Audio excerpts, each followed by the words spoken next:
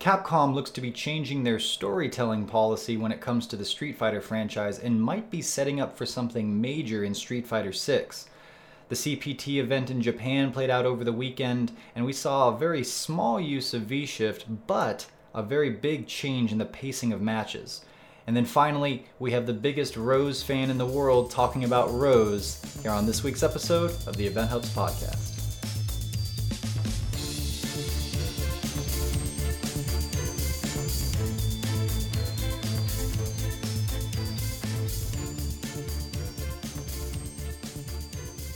All right, welcome back to another episode of the Event Hubs podcast. I am John Catalyst Guerrero, and with me as always is John Velociraptor Guerrero. I don't know what to do with my hands. I'm just, we're on video. We are finally on video. It's super simple looking, I think, right now, but just let you guys know there's been a lot of blood, sweat, and tears. Mostly tears going into putting this all together. To those of you that do regular streaming content and video content, I have an all new appreciation for what you do. Thanks for that. And so here we are. Yeah, people have got to stare at my ugly mug now if they want to watch a YouTube. Now, we do have audio versions so that people do not have to look at my ugly face. I get that. I've seen many times that people want to punch my face. If you see me in person now, please don't do that. I don't like getting punched in the face unless it's in the game. But I do want to explain here what we have going on. We're excited about our new show, Moving to Video. We've worked very hard on this, particularly John. This is a lot of his work in here. Thank you so much for this, John. I'm stoked as can be, but we've got a fighting game layout. John and I here are facing each other, relatively speaking, like in a fighting game. We're ready to duke it out.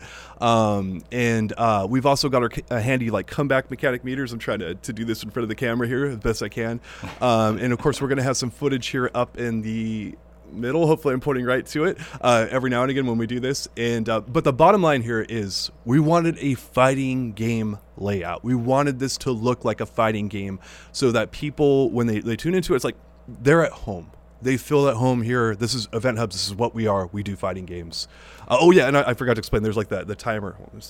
Over here, the timer meter, that the topic, instead of the timer at the very top, you have the topic meter, or the topic thing, whatever it is. That's it. So yes. now I know you guys didn't realize it before, but we're not actually at the Suzaku Castle. We're green screened. Yes. as I'm sure all of John's movements and such have very, very much highlighted. But, this is actually the first time I've really delved into all this. It's not going to be perfect on that front either. We're having fun with it. We're working with, I have a pretty small space to do it in and such too. So we're figuring that kind of stuff out too. So forgive us for the little, rough edges and whatnot. But hopefully, like what John was saying, we're trying to bring you something that people haven't really seen here yet. And a podcast set up like this with the video and such, hopefully it's fun for you. I think it's fun. Yeah. I'm having fun already. Yeah, there we go. And the show's look is going to evolve over time. We're starting off here. We're going to have some new bells and whistles over time. Maybe John and I will be spinning our comeback mechanics at each other. And when I go off on one of my tangents, which I'm prone to do, you guys will see my comeback mechanic meter going crazy or whatever and stuff. So we're going to have some fun with this. Hopefully you guys have fun with us. But speaking of fun, John, let's get right into it. Street Fighter 6 may have been teased in Rose's story mode, legitimately teased in there. And so let me before we get into this, I have to ask you, almost everyone on our staff saw this and immediately said, this seems like a gigantic hint towards Street Fighter 6. What do you think it is, off the top of your head? Yeah. The story modes for Street Fighter V have really ranged around a good bit in terms of how interesting they are and if they matter or not. And actually, if you go back, Street Fighter stories in general are pretty vague, and sometimes they're super intriguing and crucial. And it's Sagat got his scar from Ryu and all that stuff. And then sometimes they have multiple different tellings of them and different significances, and they retcon stuff. And so Street Fighter story has never been all that held together, but it has been intriguing. And they, because it's a fighting game, they often branch out in a whole bunch of different parallel directions where if this character won, this is what happens. But if this character won, this is what happens. And if this character, but then, there's only one canonical forward moving, theme or story and such, and they don't necessarily clarify that all the time. Anyways, it's crazy. And then in Street Fighter V, everything, and the developers have said this, everything is in the same universe on the same timeline. They're not interrupting each other with alternate timelines and such. Now, some of those are, things like Abigail farting a whole bunch. I don't know what super deep meaning or, setup that is, but Rose's is incredibly intriguing. And I guess, generally speaking, it is a Terminator-like time travel sort of setup where Rose sees some kind of catastrophic event that cannot be changed, and gets to the conclusion that she's going to have to go back in time to change it and go back to, was it Zero or to Alpha, basically zip back to the Alpha days on the timeline to fix it. And it doesn't have to do with Bison. It doesn't have to do with Necalli, who was super set up to be this game's big boss and big threat. It has to do with G, whom we know is a boss character, but only in quotation marks. He hasn't had too much in his story and development. He's just been mysteriously benevolent, but with that sort of underlying, like, there's an extra layer to this that we all need to kind of be aware of. Apparently, he's the big bad guy who's causing this catastrophic event. Rose is going to have to go back in time. And now, maybe that's the last little bit of Street Fighter V that we have here, because we all know that the game's coming to a close. This current season was probably not originally scheduled, but probably in Street Fighter VI territory in terms of when Capcom expected to be to rolling out the new game. But here we are. We have an extra season. A big change this drastic seems like it's definitely going to flow into the next Street Fighter game, where the story continues and evolves. And so the setups here, the implications are going from Abigail farts a whole bunch, haha, funny, to this altered sort of timeline where everything's together and they're setting up for the next game, is a whole new approach to storytelling from Capcom that is, if I might say so, like, it's awesome. It's great, because they've been so disjointed in the past, and NRS sets a bar and actually does this almost sort of exact sort of thing back in Mortal Kombat 9, which just celebrated its 10th birthday, by the way, and where they go back to the beginning of things and they sort of change time. Now, is Street Fighter sort of stealing from that? It sounds like it, but... Yeah, let me set this up for our audience out there. So as you mentioned, Bison is basically destroyed in the Street Fighter V plotline. And he's been destroyed a bunch in the past, and he always comes back with a new body. If he's in the game at some point, that's going to be no shock. But as you mentioned, this is mostly based around Gil, I think Gil anyway, because that's where the plotline heads, right? Gil is like the new... Messiah type figure, and he wants to unite the best fighters on the planet, or kind of do whatever with it, right? Yeah, and steal Dudley's car, but also there you go. Yeah, and Elena wants new friends from the... See, but it proves our point. Some of these stories are like not like the others. So anyway, so Rose feels some kind of other energy or problem, and Oro feels it as well. And Rose and Oro are two of the most powerful characters in Street Fighter lore. Rose is like the equivalent of Bison power, and then Oro is like the most powerful thing ever, or whatever. Anyway, the power is not necessarily evil; it's just overwhelming in its nature, and that actually is a cue. I should say a clue towards Gil, because Gil's not necessarily evil; he's just kind of like a benevolent, very all-powerful kind of like angel type thing, right? Who wouldn't mind like doing a Thanos sort of wiping away of half the population if there's more to be gained in the overall in the future? But that's where you kind of get into, like, you can kind of put him as a bad guy once he starts doing stuff like that. So that's the kind of good guy that he is. Yeah, there you go. And so Rose goes and challenges G, and then she defeats him and says, okay, this is going to lead to the end of the universe and the Earth and all that other kind of stuff. And then Rose and Menat always constantly refer to G as the Fool. And that card actually in tarot cards means beginnings, innocence, spontaneity, and a free spirit. And it's kind of interesting because this isn't a card for someone who's well-grounded and aware of everything going on, and that actually matches up really well with G. He's super arrogant, and he's all about, Earthlings and everyone uniting under him, and some parables that are going to get me in trouble if I go much further. But regardless, G is very interesting, right?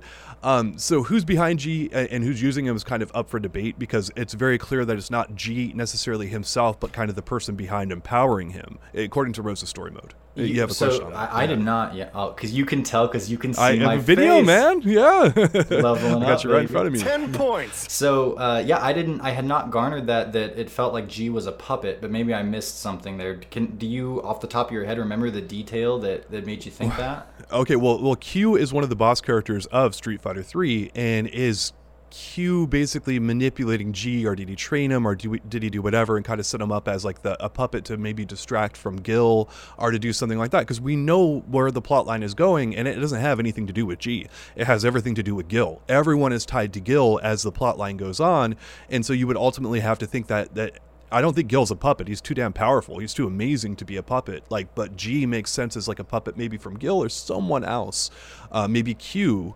Something like that. But basically it's set up because when you have the full card and tarot cards, there's some meaning to it. And Rose and Minot, like their diagnosis or their prophecies, whatever the hell it is, they're not always dead on, but they have some truth to them. And so there's some reason there that G is set up as the Fool, even though he's maybe not readily apparent for it.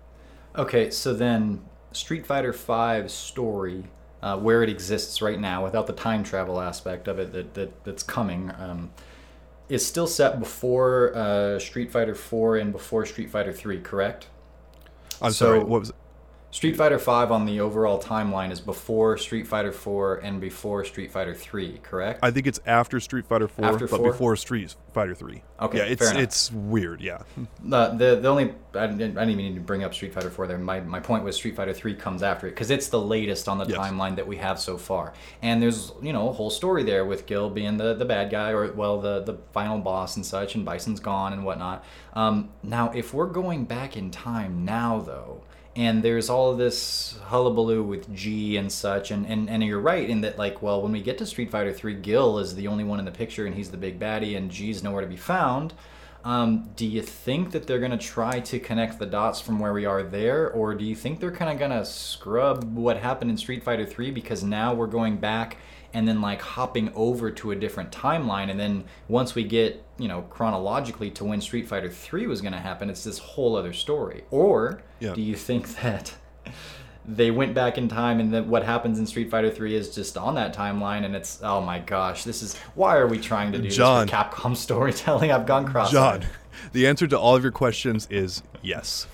The answer lies in the heart of battle. I think you No, just need to stop thinking about it and start fighting, because otherwise you go crazy. They're going to do all that stuff because, okay, so what happens is basically if this timeline continues as is, this is, we're on the official timeline. We haven't branched out into the Zelda Mortal Kombat timeline yet. That has not happened yet. It's coming, right?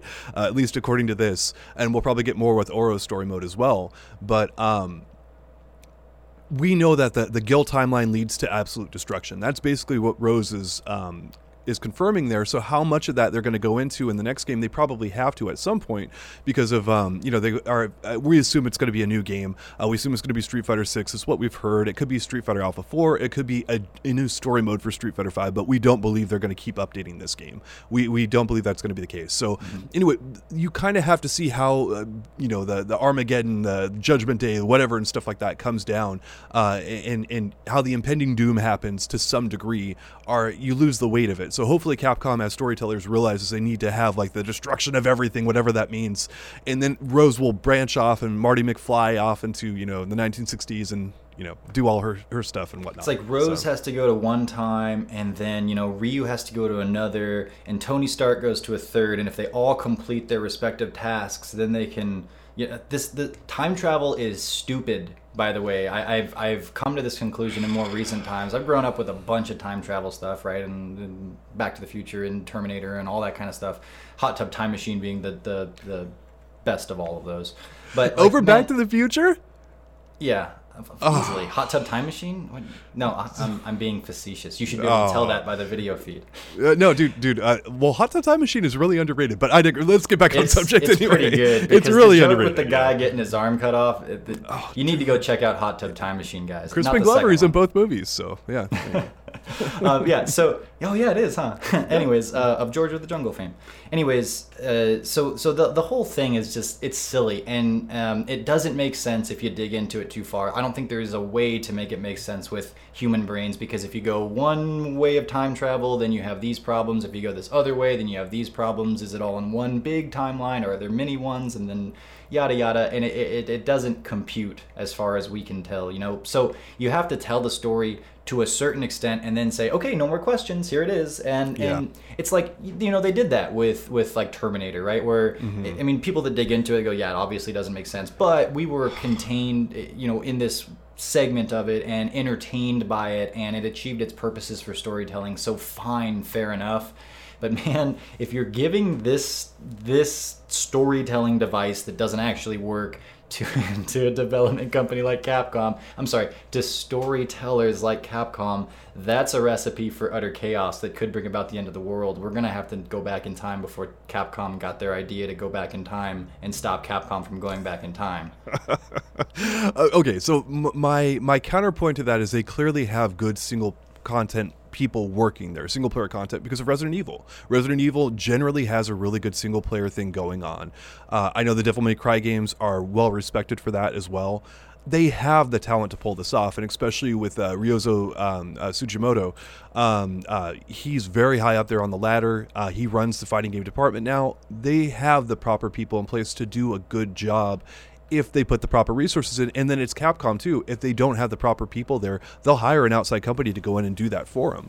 They did it with Aiding, with Ultimate Marvel 3. They had a bunch of internal staff, but they also needed to outsource some of the stuff here, and they did a great job with it. Now that wasn't, you know, that was like, you know, the gameplay engine, all that kind of stuff. Same thing with Dimps and Street Fighter 4, and I think Street Fighter 5. They will outsource to other people that can do a great job with this. I mean, you know, I mean, NRS's people, like, you know, just, but maybe on speed dial, something like that. I mean, I don't know, you know, but I did want to mention that I love that you brought up the Terminator games or Terminator movies, I should say, in terms of. I think there were games first, and then they made movies off of them later. But the right and the wrong way of doing things, basically, right? And Terminator 1 and 2, they do time travel, they do all that stuff. It works great. And then after that, they tried to do so much of it, it fell to pieces. And I think that's kind of actually what's happened with the NRS stuff, where it's so convoluted now and so hard to find, but figure out what's going on. But with the first one, Mortal Kombat 9, and then maybe Mortal Kombat 10, it was pretty cohesive, it was pretty decent, and then it just like got bat crap crazy, right? You should clarify so that you don't get pitchforks and torches that Mortal Kombat 10's story was not necessarily very good, but maybe they did a good job of time travel in it, or unless you think Mortal Kombat 10's story was good, and then he's John without the H. Don't confuse us. I think it was mixed more so, but I guess 9 was really well received. So, but anyway, you could do so much time travel, and going real quick back to the Future, Marty McFly and Doc Brown talking to each other and having interactions is the whole point of the thing. Like their chemistry, the way they play off each other, that is the huge basis of the entire movie. Their friendship, their companionship. It's not about time travel. The time travel is a vehicle to kind of get them to where they need to go, and that's fine, but you want to have those epic storytelling moments. You want to have those real character-driven moments that make you care about these characters. Like, you could do something with Blanca that makes me not think he's like the biggest shenanigans BS character out there if you had a really heartwarming story, which he already has, and you did it well. If you got really good actors to go in there and do it, and those voice actors exist, we know this stuff. There's so many iconic moments in Street Fighter that are just ripe for the picking. Like I did a whole article about this, do a greatest hits version, and I think that's what Capcom's doing with the time travel. So there's a ton of opportunity to do this really well, and having no faith in Capcom to do that, maybe that's fair. Maybe. Well, you know, okay, so I did talk my smack about time travel and Capcom's history, and the two coming together is a little bit scary for me. But there's a bigger thing at play here that I got to point out, and that is, you know, Capcom is paying more attention and trying to, they're sort of updating. Capcom is, especially in recent years, we've seen how sort of slow to get with the times they can be. and relying on older kind of waves and staying a little bit too conservative, not updating. They're doing this, and we talk a lot about how now that they're communicating with people, that's awesome. They're paying a different and closer attention to the storyline of their games now, it seems, and like they're setting something up in Street Fighter V potentially to spill over into Street Fighter 6. These moves in and of themselves are awesome to see, and I'm really happy to see it, and it shows an upward trend that I'm like, yes, please continue to do these kinds of things more. So yeah, I have to start with some smack talk about it, and yeah, I have my doubts about how they're going about it, and I'm always gonna, throw some shade on Capcom because, well, they've done some stupid stuff, as we all have. Yeah. But I do think that this is evidence that that at least the Street Fighter division, the creators of Street Fighter, and those around them are leveling up, getting with the times, and doing things that their fans ultimately want them to do, and that's a really good look because they can use some more charisma from where they sort of started with SF5 and Marvel Infinite, and they've definitely been building it up since maybe a year or so ago. Yeah, and I think that when it comes to Street Fighter 6, we'll probably have an announcement at this year's Capcom Cup, and then we're either going to have 6 months, I think, to a year of promotion for it. So I don't think that Street Fighter 5 has got a huge lifespan in front of it. Kind of enjoy the game where it's at right now, because we've got a brand new thing, and we're going to have a bunch of broken characters and terrible balance. If you guys remember Season 1 of Street Fighter 5, well, it's coming back here. So that's what Street Fighter 6 is going to be like, but a bunch of fresh blood, a bunch of new opportunities to right the wrongs of Street Fighter 5. So so enjoy the game for what it is. Obviously, I'm enjoying it quite a bit because Rose is out now. I know we're going to get into that, but John, like, where are you at right now with the game? Like, do you want to get into V-Shift? Do you want to talk about CPT, or do you want to talk about Rose? I wanted to talk... I wanted to talk a little bit about the CPT, and that will kind of play into what we're seeing with V-Shift. Specifically, I want to talk about Japan's usage of V-Shift, because Japan is revered as one of, if not the strongest areas collectively for fighting games, specifically Street Fighter. That's contested in more recent times, but I think pound for pound, if you line up the strongest Japanese players, man, you could definitely at least make the argument that that's your cream of the crop in terms of Street Fighter right now. And we just had our first CPT event. It was in Japan, so you got the likes of Daigo, Tokido, Itazan, all those names, Momochi and such. And I went back and watched, I think it was 7 or 8 matches of the top 8. And was trying to see, okay, so Japan has had V-Shift. They've had this new meta. They've had this new version of the game with the balances and such, and the bigger hurt boxes on heavy buttons, which I think is a bigger deal than we initially thought it was going to be. And how are they playing it? What kind of style? And this is at the top of the top, so it's a little bit different than what you're probably going to see if you just jump into ranked and you're at diamond level or wherever. But this is also, where we like to go when we want to analyze tier lists, at the best of the best. If you play characters optimally, who wins out? Who wins the most? What are the matchups like? So this is pretty much our closest sampling to something like that. And what we found was, there wasn't a ton of V-shifting. In fact, I may or may not have a perfect count here, but in the first 69 rounds, which was that first, I think, 8 matches, there was a total of 8 V-shifts used by either, and like, that's not a ton, that's one every, I don't know, I didn't do the math, but not every round, for sure. And so I went through and kind of documented how it was used. It was almost never used in the corner. Usually to just escape like a setup, like if Colleen throws up some ice hail and it's on your wake up, maybe use it there. And then every once in a while, that was the option to go to in terms of just trying to escape like a Zangief vortex. Daigo used it once against Itazan, but so incredibly often, the way that the Japanese players were playing told me that V-trigger is just so much more worth it than V-shift. Not V-reversal, though. They use V-reversal a lot more. Not every single round, but a lot. So I'm not exactly sure where that puts us. I think that, we've talked about V-shift quite a bit, and I guess that's a good little setup to see, well, how does that bounce off of you? What does that make you think and feel?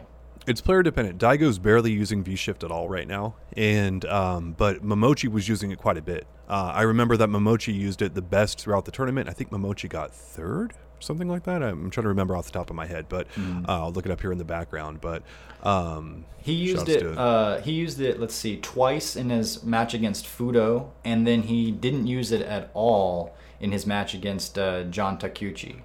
Okay. Yeah. How about like against like Kawano and Tokido? I thought he used it quite a bit there. Yeah, he might have. I didn't get that far with the Momochi. But in Tokido, I did not see Tokido use it a single time in the 2 matches of his that I saw. Yeah. Using a 3-bar V-trigger character, like I think V-Shifts is quite a bit more of a risk, but if you do have a 2-bar V-trigger character, I think it's a little bit more acceptable to use V-Shift. I think Japan is probably like the country I'm seeing least consistently use V-Shift well right now. And Momochi, I think, was one exception to it. I think other people are using it decently, but I don't think they've quite figured it out, and it seems harder for the players that I'm seeing them play consistently to get away from the old way of doing things and embrace the new way. Because the new way, I mean, again, it's Capcom's designers out there that are doing this stuff, and they've built so much of the game around it. They're heavy believers in it. There's a history of Capcom not getting some of that stuff right, but for the most part, they get it right. They do a really good job. Yeah.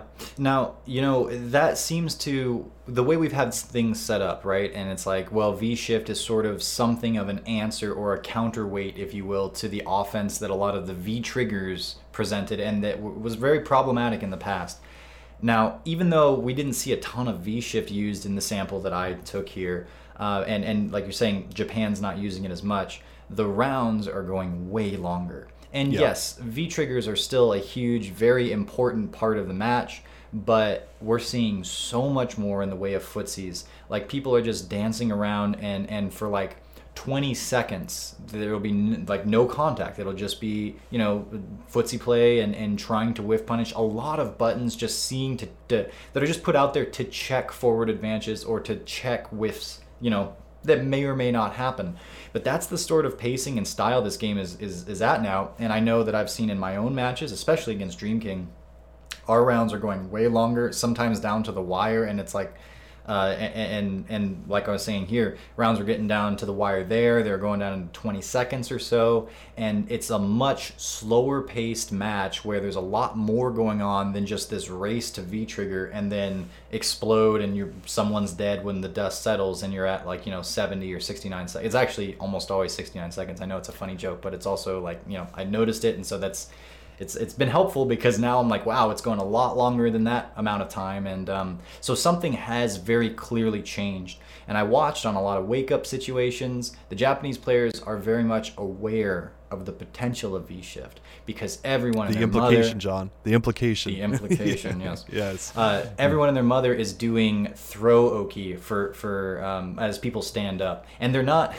Well, maybe they're not quite ready for it because there's a lot of throws where the V-Shift does come out in the times that it was used, like because people are throwing so much on people's wake up that when they did V-Shift, it was it was an answer to a throw. But a lot of times, and I'm not know if every character can do this, but I know like with Zangief, if he whiffs a throw, he's still in range to SBDU, as I understand it. So like you technically can be like setting up to beat a V-Shift with a throw Oki. And we weren't seeing that very much. A lot of the times the V-Shift did successfully get people out, but that might be the next sort of evolution of studying it, is not only to see how to use it, but then know exactly how your character can punish other characters when they use it, where they use it, whether or not they go different distances or stuff like that. I'm not sure off the top of my head, but there was a lot more throw wake up. One of the ways of breaking it is if you get point blank on someone, you don't want to whiff a throw, but basically you do a meaty throw right as they're waking up. If they do V-Shift, you can often hit them with a crush counter button. Mm-hmm. With Abigail, it was crouching heavy punch, and then with a few other characters, but there was the OS there. But I mean, keep in mind, if someone throw techs on the meaty throw attempt, then they're good. It's an option select to beat V-Shift specifically. But the way you defeat that is just throw tech on your wake up, and then you tech, and you're good to go. So I've been assuming that with the V-Shift being in place, like you say, the implication has been having a fairly heavy effect on the meta of the game. Mm-hmm. And that would seem to stand as like, well, that's the biggest new thing that's come into this game and that's affected things.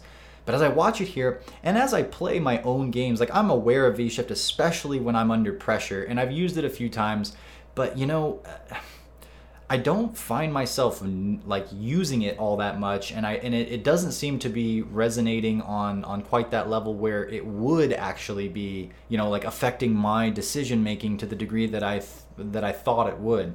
That's not to say it doesn't have an effect, but when I look at some of the other changes that have happened, when Capcom also, attended to a lot of the problem normals. Like I said earlier, a lot of the heavy buttons have more recovery or bigger hurt boxes on them so that you can whiff punish them. And some of their moves, some of the V triggers have been tweaked around so that they don't last as long, or so that they're not quite as effective, not quite as versatile. And I think it's all of these different things that have contributed to the change in the meta. It has to be. But I'm starting to lean more toward it's more in the realm of these footsies changes that have had the bigger impact, because so much of these rounds we're seeing played by the top level players, and so much in the style that I've been playing as of late. And I think I talked about it last week a bit with playing like Necalli V Trigger 2 or V Skill 2, and how much that slowed down our rounds, the rounds that I've been playing. I've really been playing this whiff punish game, this footsie game, and so many rounds end with something like a well-placed low forward that didn't go into anything. It was just like that was the last hit, as opposed to overwhelming offense kind of a thing with a V-trigger rush down. And speaking of Necalli, you always play EXDP characters, and I have never played a character that's had an invincible reversal in this game. I've always played characters that don't have it, and so the implication of V-shift is much larger for me. Well, now I have Rose with an EX Soul Spiral. Oh my gosh, it's we'll get into that in a minute, but V-shift is a bigger deal for me because I've never had an EX reversal. You have yet to play a character in this game, as far as I know, that does not have an EX reversal. Honda would be kind of the one exception to that, but even then, you only played him for a little while. Well, and it's just like, kind of, but you can use that EX headbutt in semi-EX reversal ways, and I will. So I think that if you've played characters without an EX reversal, like a lot of people have, I think this is V-shift is a bigger deal. And if you've already got that, if you're a Guile player, if you're a Ryu player, if you're whoever, this is not as big of a deal, because being able to stop momentum is one of the things that Combo Fiend told us back in the day. He's like, look guys, like if you can stop momentum in this game, it's huge. You don't, and that's how come they made the whole crush counter punish system on invincible reversals. Shouts to Rose not having that, but that is the whole reason they made it. They're like, you don't understand how powerful that is. And when you can stop that momentum, it's just huge. And it's like, I get it now, because with V-shift, I can stop that momentum with like where I could with Menat. I pretty much stopped playing her very shortly after V-shift came out with her. But how often do you find yourself using V-shift? I know you haven't been playing in like the last 2 weeks because you've been like, I guess, letting your muscle memory kind of die down so you'd be ready for Rose. But like, how often do you think a V-shift comes into play? Once a round, twice a round, once a match? It depends entirely on who I'm playing and what kind of style I'm going for. And my meta is still evolving with it. We talked about it before, where it's like, is it a good idea? Because in the past we talked about just the moment you get V-trigger, activate. Don't hesitate, don't think, just put a button on someone and activate, because you get a free 50-50 mix-up. Yeah. And then we were talking now where it's like, hey, maybe you want to save that V-shift for when your opponent activates, because it gets you out of those 50-50 situations. Not Japan, but yes. Yes, exactly. Well, so there's an interesting point here, and I really think that V-shift is going to take on kind of a life of its own in 3 to 6 months, not in terms of like everyone's using it, but everyone's understanding of it has grown so much, because I think a lot of people are behind the 8 ball, and they're like, you know what I'm going to do, because I want to win this tournament, I'm going to play the exact same way I have been before for the most part, but I'm going to add some stuff in there. And you and I have both been high-level players. We're pretty decent right now, right? And it's like, if we're trying to win a tournament, we're trying to put in as much old stuff as we can that we know is good, and not trying to do a bunch of new stuff. And if you want proof of that, look at how many people, look at how many pros pick up a brand new character versus how many people stick with Cammy, Rashid, and others. They want to go the tried and true method because they know that works. Why are you going to add this whole new thing in there that you don't know works and you're not 100% sure about? And I think that's what Japan primarily is doing. Now, if you're someone like Europe, Phenom and Hurricane and a few others and stuff, you're seeing V-shift way more often. And I think when the European CPT comes up, people are going to really have their eyes open to how good V-shift is. And man, I wish we were having cross-country play again, because I think Europe would come in and kick the living balls out of everyone right now. I literally think Europe is the number one place, and I think they're kicking so much butt. And yes, it's V-Shift. I'm not hyped up about V-Shift, but if you look at what they're doing, it's like it's so impressive, and no one else is doing it at their level. But there it is. I'm gonna try to find some kind of graphic to represent living balls for the second. Yeah, I don't know exactly where to go with that one, but anyway, I'm hyped up about Europe, man. I love what Europe is doing with this game, but it does fit my narrative, right, of V-Shift being good. But well, anyway. and that's the next, or whenever the European CPT event is, that'll be when we get that bit of data, right? And to put it all together and compile, we're just going off of what we've seen so far, what we've experienced so far. Yeah, so. Oh, and I should say the U.S. West and East players look to be using V-Chef pretty well too. It's not just Europe, but there's some other regions that aren't doing it that well. But I do see it in the U.S. quite a bit more too. Mm-hmm.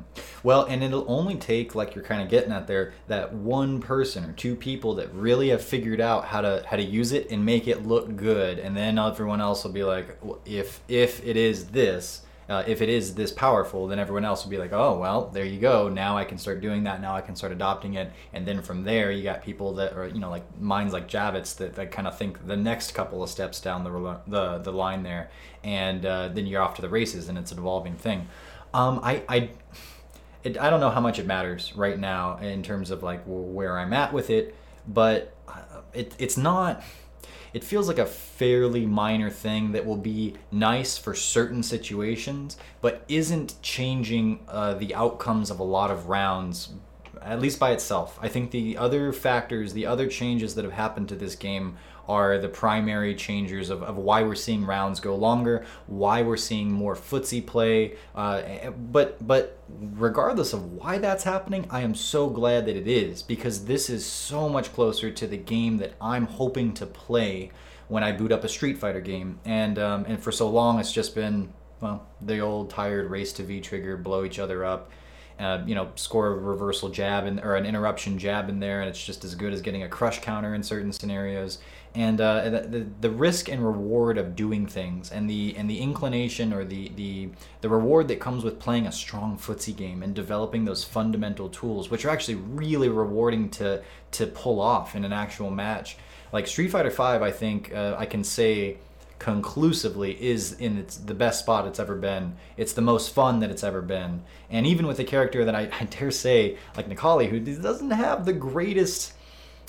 he's not set up to be the best character within this particular atmosphere of the way the game runs right now, but I can still play him, and I can still rely on out-footsying my opponent to the degree that it's worth trying to do, and I can get wins out of it. And it might be a little harder than if I'm playing someone like Chun-Li or like Cammy, but I'm having fun doing it, and that's a good sign as far as I'm concerned. Do you want to talk about Cammy before or after we talk about Rose? Can I vote no to both? No, not talk about her at all. Cammy. Let's talk about her now, because she won the CPT. Exactly. Mago won with her, and it's not September, so obviously Mago is not a very strong player, and if he's winning, he's being carried by Cammy, who's broken. Okay, we're done with Cammy. What do you want to talk about next? Just kidding. What do you have to say? Yeah. No, now people can they can hear my groans in the past. Now they can see my reactions to Cammy when she comes up. Shout outs to Demon Curse in the comments, because man, I love that guy, because he's so universally, Cammy is the best thing that's ever existed, will ever exist, and could ever exist. She's the best thing. She can do no wrong, except for she's the dumbest freaking character in the game. Capcom, what the hell were you thinking when you left her intact? Look, this is nothing on Mago. Mago's a great player. He won CPT events in the past. It's just, why do you have a character that stupid, that easy to play, be that good in this game? That is my issue with it. I had issues with Necalli in the past. I have no issue with him now. Necalli's very well balanced. He's actually a fun character, relatively speaking, to play against. Bison, I'm a little less unsure of. I'm not sure if Bison's still terrible, but when you and I, and Dream King have ran sets now, and I play my Bison, it's not the BS that it was before. It's still Bison BS, but it's not a 12 out of 10. It's like a 8 out of 10. I don't know if that's still too good for what Bison is, because I play him. I know he's easy to play.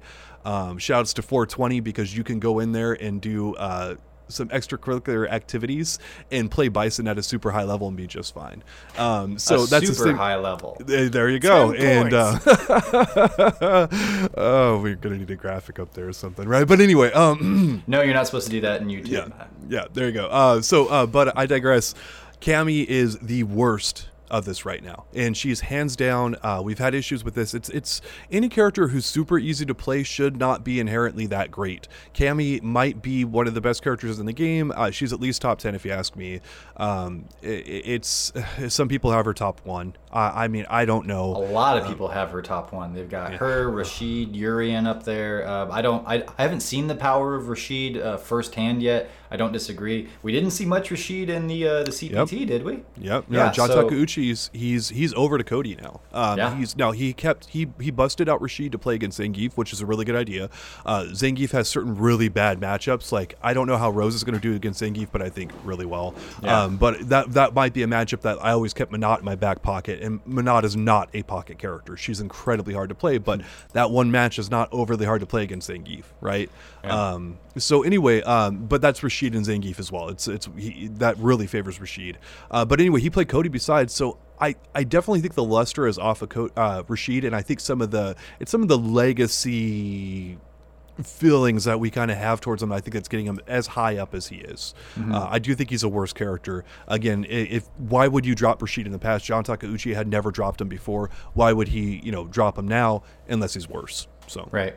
Yeah, and so do you think that Cammy's going to be the one that we're going back to talking about? You know how we've talked about Akuma's Air Fireball, Rashid in past seasons being the sore thumb of being way too good and like, hey, this needs attention. 2 questions. One, is she the one for us this season thus far, as far as we can tell? And then 2, is it to the same degree, do you think, that Akuma last season was, for instance? It's the same degree. Like she's no, it's definitely not. Okay, so it's relatively better. Things are cinched up generally, but maybe Cammy's still like the problem now.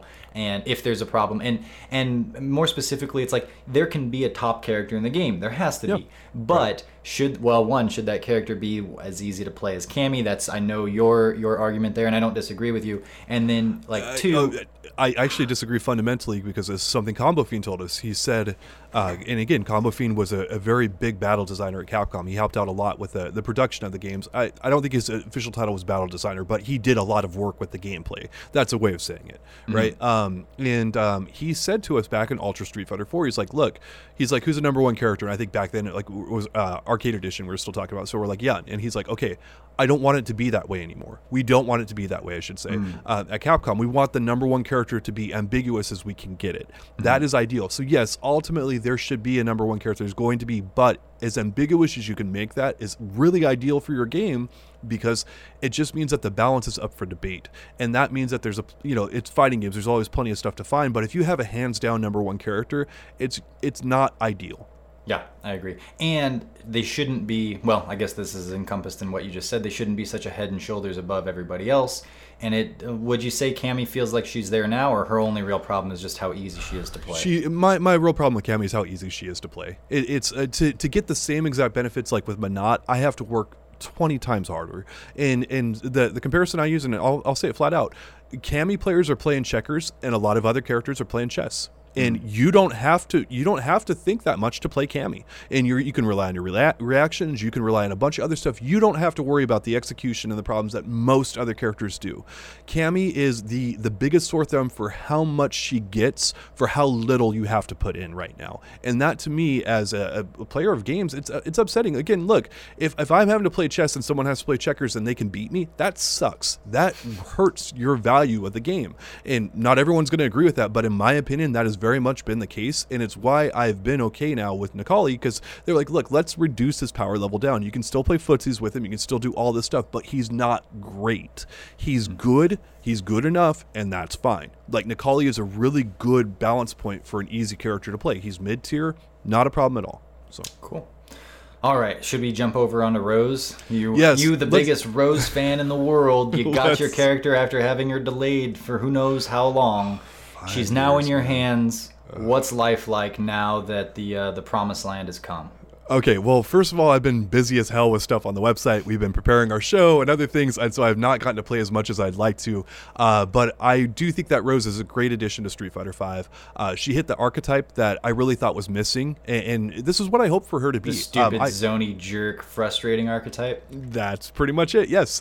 Because mid-range zoners don't really have a good presence in this game. There's a handful of them. You've got Guile, you've got Poison, you've got Menat, and you start running out of characters that fit that archetype who are good really quickly. Now there's Ryu, right? There's a few others that are kind of getting in there. I asked for Rose to be a mid-range zoner kind of sorcerer character, and that's exactly what she is. She's very technical. She puts a lot of crap on screen. I would right now say that she's probably top 10 or top 5 in terms of how difficult she is to play. There's a lot for her to explore. I don't think that's not tier ranking. That's how hard she is to play. She's technical ability, yes. That is Menat's number 1. If you told me Rose was number 2, I would be like maybe, kind of thing. But I probably have Poison and someone else up there. But she could be top 5. She could be top 10. She is pretty darn hard to play. And now in terms of her tier ranking, though, what you just mentioned, I don't think she'll be below mid-tier. That's what her basement is, if you ask me. So somewhere in the top 20, top 25 range, as I think is what her basement. In terms of her ceiling, I don't know. Maybe she could be a top 10 character. Like, I would think more like top 15 is kind of like the highest she's going to get up there. I don't think she's fantastic. And the reason why, and even though we're going to talk about a ton of what Rose's power and other crap is, mid-range zoning in this game is still not as efficient as just rushing someone down and blowing them up. Mm-hmm. The ability to get a V-trigger on someone and make them hold plus frames and then just piece them out with a 50-50 mix-up is still incredibly good in this game. Rose can do that too, but her main strength is not that. Her main strength is mid-range zoning. Mm-hmm. Now, we just got into V-shift and how that's all better and other stuff, so I do agree that that's better. But I don't know if Rose is good at I don't know if Rose is great at what Street Fighter V wants people to be. Yeah. Now, there's so many different directions. I'm going to go with where my heart is right now and start with footsies. I think that... Actually, no, I'm not. I'm going to back it up a little bit. Rose is widely a trap character. A lot of the good stuff that we're seeing thus far has to do with, like getting a soul satellite out, right? Or putting her soul punish on the screen and such. And then, but she has some startup on those things. She's not the fastest character in movement. So it's like she has to get that stuff going, and then thankfully it doesn't last that long. A lot of these moves are like really, really good, but Capcom has made a clear effort to make sure that like her V-Trigger 2 only lasts for a few seconds. Her Soul Satellites only last for 4 seconds, or if you hit her, right? And so she's only got this little window, and she has to risk, when the startup, or she has to give up some Oki in order to get them out, things like that. And Capcom, like a year or two ago, or any other point during Street Fighter V's life, I think doesn't balance her that way. I think they just give her this stuff and it's really good, and it's a problem for a year or 6, and then eventually but they've sort of refined their process there. So anyways, Rose has to get the stuff out. I'm thinking with the way the pacing of this game plays now, so much of it is in footsie realm. So can she play effective footsies enough to, one, either get knockdowns and get her stuff started, or to simply make people afraid enough that they don't get close enough that she can just kind of get something out there and then start things that way? Because if she's able to get her BS started via footsies, then I think she's a particularly strong character. But if she can't get the party going there, then I think she has some problems, especially with people that just smother her. Yeah, and right off the bat, I've got to say that she probably has the best anti-air game in all of Street Fighter V. Great. Jumps are very, very efficient in this game, but her anti-air scarf, it's insane. It's pretty sexy. Yeah. Now they have different angles, and does EX cover all those angles? EX, I don't know if it covers all the angles. I think you have to get a specific spot with it, but I haven't tested out the hitbox on it extensively. It looks like it goes very close to what the heavy scarf is. So, okay. But the heavy scarf is really good. And that seems to be the go-to one. I was using in our little skirmishes, Rose skirmishes, I was using medium because that's my go-to DP a lot of the time. And that wasn't working out very well. I think it was like 1 for 6 in medium ones, and that's where my muscle memory was. But anytime I got myself to do hard or heavy, it was super effective. I was like, yes, this is a tool I can use.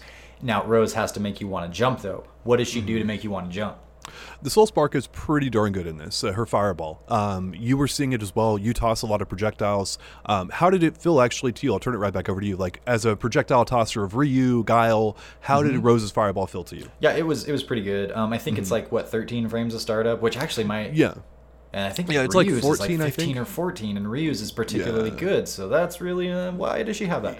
It's mostly on the recovery that it is. So her light Soul Spark is 14, medium's 20, heavy's 27, and then EX is 14. Yes, I've got the frame data up in front of me. Yes, I keep it open at all points and times, as people in the comments have pointed out to me. It's his screensaver. For sure. I literally, I never, yeah.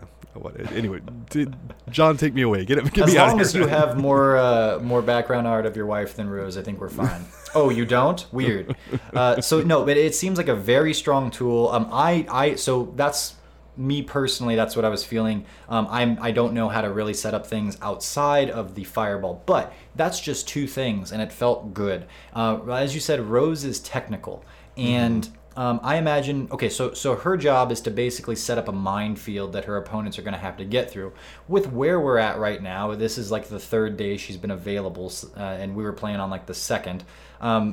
People just don't have all 8. Let's say there's 8 different things that she's going to do to like set that minefield up. I don't know what the exact number is. I was using 2, and I was using 2 without any muscle memory of even how to do the right ones, right? And it felt like there was potential. So fast forward a few weeks, people now have muscle memory down to setting that minefield up using all, however many, 8 we'll say, of her moving parts there that can all serve their own purposes and all work to manipulate you and all be buffed by the presence of each other. That could go into some pretty scary territory pretty quickly. And so her ceiling to me feels scarily high. And it might be the kind of character where she could crack the top 5, and I don't want a zoner in the top 5, man. It's just not. You played Gouken, no, but you played a low tier Gouken. Yeah, so was explain Gouken that. in No, the top 5. Yeah. No, explain that. Why don't you want because you are the biggest. I mean, you're not really, but you're the biggest hypocrite ever, John. Like I could see the comments going in there. You played Gouken. How would you dare? And a lot of the people that would, I hear Chris T's voice in my head. Gouken's broken, bro. And Driftwood, who I would play with all the time, would say that kind of a thing. You know what? You guys felt like he was broken because of how I was using him, is what I'm going to say right now. I like how you looked into the camera and did that too. You're like, suck it. Yes. That's all right. But I it's fine. But if Rose is running rampant like this, that doesn't sound like a very fun game to play for most people. Is that wrong? I mean, on a certain level, no, it's not. And the same idea. It's like, is it wrong to have a grappler be the best character in the game? Well, technically, no. Any character could be the best. But is that a good look for your game? Is that going to attract as many people as possible to want to play it? You gotta dance with both of these poles and sort of find a happy medium. And with Rose, if everyone's just getting super frustrated the whole time, then a lot of people are gonna leave. And you know what? They're gonna react to their more immediate emotions, and she's gonna make people frustrated. So it's like, don't make that the best thing in your game either. We talked about having the simple Cammy stuff not being the best. Should you make the most technical crazy zoner the best either? Maybe not. So. We saw this with Menat. This was season 3 Menat. She was not the best character in the game, but she was so oppressive. She had oppressive matchups. That's one of the biggest things I think when we're talking about this stuff is polarizing characters. Mm-hmm. And some of the most polarizing characters are like Zangief, Dhalsim. Menat was in season 3. I don't think she is anymore. But they have polarizing matchups where a lot of their matchups are like 7-3. If you look at Dhalsim and Zangief, that is the history of their matchups. They have their 6-4s and other stuff and 5-5s, but they have way more 7-3s, 8-2s than anyone else in the game traditionally. And when you make those characters really strong, those matchups can get up into the 9-1 territory or the 8-2 territory. They can get really bad. Mm-hmm. And that just means like I remember back in Street Fighter 4, shoutouts to Matchup Fighter 4. I remember like some people would say like, the moment I see a character come up with like, you're getting ready to play the match, and I'm getting ready to go make a sandwich because that's how involved I want to be with this. Abel versus Akuma back in like in Super or Vanilla. And so I get what you're saying there. I don't know if it's 100% the case with Rose, but that is not lost on me. Yeah. And I'm actually very happy with where Rose is at because, one, I always love playing mid-tier characters. Menat is literally the highest tier character I've played in a modern fighting game that I can, Rose eventually got there in Ultra Street Fighter 4. She was like top 10, top 15, somewhere around there. She got there, but I typically play mid-tier. That's what I enjoy playing because I like having under-the-radar characters. So Rose, like, on every level is doing it for me. Yeah. Nice. So now I want to clarify though. I don't think she's necessarily going to be top 5. Right. That's like kind of worst case it's just scenario a bad from idea. what I can tell. A bad idea for a character like that to be that way, right? Right. So now let me ask you: is it okay? Do you think it's okay for a character like Cammy to be as good as she is? No, I see where you're coming from, and that's frustrating too. You got to balance how fun it is for someone and how easy it is for an individual, but then like how much of a frustration comes out as the equal and opposite reaction from that. And you have to tape, or you have to like have a limit to both sides of things. But no, I'm pretty in agreement with you in terms of Cammy and her ease of play and her abilities there. That makes a lot of sense. And in modern times where you can update these games relatively easily compared to how they used to be, it's like, well, we can make these kind of complaints and we can make these kind of asks because you can do it, and it's a game as a service, so do it. But also I'll just say, as far as Rose goes, my gut reaction is like maybe top 15. So with what we're seeing so far, but it's very early, and we'll just see. I know that Luffy's early reaction, everyone's wondering what he's gonna say about it, as like the Rose, the top Rose player of Street Fighter 4 and such, winning Evo with her. He said, "I'm not so sure she's gonna be tournament viable, but we'll see." So. Yeah. And just to list off some characters that we do think, and for myself and John can chime in on this, that like we're very comfortable with being high tier in this because we understand that they fundamentally really have to earn it. That's a very important thing. And that would be characters like Poison, Karen, Chun-Li, Guile, I think Menat, Colleen. Those are kind of the characters that, like, I just said, like, you got to be careful with how good Menat is, but I don't think she's in a terrible spot right now. I realize she's annoying, but I mean, she's probably a top 10-ish character, but I don't think she's top 5, right? And some people even have her like mid-tier right now, which is bonkers to me. But those are some of the characters that I'm personally very comfortable with being, top tier or high tier because they're rewarding to play against. Like, you feel like if you got beat, right? Like, it's I don't want to win button. So we're not so much talking about character types, because we were just saying like maybe don't have a zoner be the best in the game, and Guile's a zoner, yes. So is Menat. But you're saying with where their balance is, regardless of their character archetype, where their balance is, they're at an acceptable place for what they are. That's exactly what I'm saying. Do you agree with that? Do you think that's a pretty fair assessment that there's certain character types, like I hear very few complaints about Karen. Now, if you played Mika, I heard complaints all day, but for most people, they're like, if I got beat by Karen, she earned it. Yes. Like it's rare where a character like Karen has, the hate level of a Bison or something. So. Well, and that comes down to the fact that so much of Karen's gameplay is more honest footsies. Now, I know that that's already going to get a reaction because, like, is she honest? She's got an extra frame to confirm her Tenko, her just frame Tenko and whatnots, and then that's a big deal, especially at higher levels with hit confirms and such. And maybe she has too much reward off of that. That's certainly up for debate, and you could talk about it. But at the core of it, she's playing a footsie game that requires her to thread some needles, that is like, well, if I'm going to ask this of a player, then I'm okay giving them this much of a reward and having their ceiling be that high, because that's really interesting. Like, that's when we sit down to watch competitive Street Fighter. We're not sitting down to see if Itazan can flip a coin better than Daigo can. We're sitting there to see who can strategize and use their tools effectively. And if a tool just becomes like, there's there's Karen playing a ton of specific footsies, and maybe she's really quick on her feet and stuff, and so she has some advantages, but she's still got to land that hit, see the hit, confirm into it, and go from there. Versus if you have like a Cammy player who's going to do something like, randomly EX dive kick their way in, and that move by itself just takes care of so many things that the player doesn't have to think about. Again, instead of like balancing what's going on a chessboard, it's relatively easier to balance what's going on a checkers board. And if you're playing chess against checkers, that's not a very entertaining watch. It's kind of entertaining if the chess player beats the checkers player despite their advantages, but day in and day out, seeing that going and experiencing it over and over again, it's like it's not the thing we want to play, and it's hard to articulate the precise details of why that is, the psychology behind it. But I think just even as I say it on this broad of level, there's something inside of you that goes, yeah, no, that is true. At least part of that is true, and that I kind of hold on to it as a fairly foundational thing of what I want when I approach a fighting game and what I don't want. I am really looking forward to Demon Curse's comments now in our on the website. Demon Curse, dude, I love you. I love how obsessed you are with Cammy. Like, it is just, it's the best thing ever. It's like, you will go to the ends of the earth to defend that character and everything. And it's like, don't ever change. Demon Curse, don't ever change. Blow me up. Like, be just ridiculous when it comes to Cammy, because if you change, I'm going to be disappointed, man. You're the best.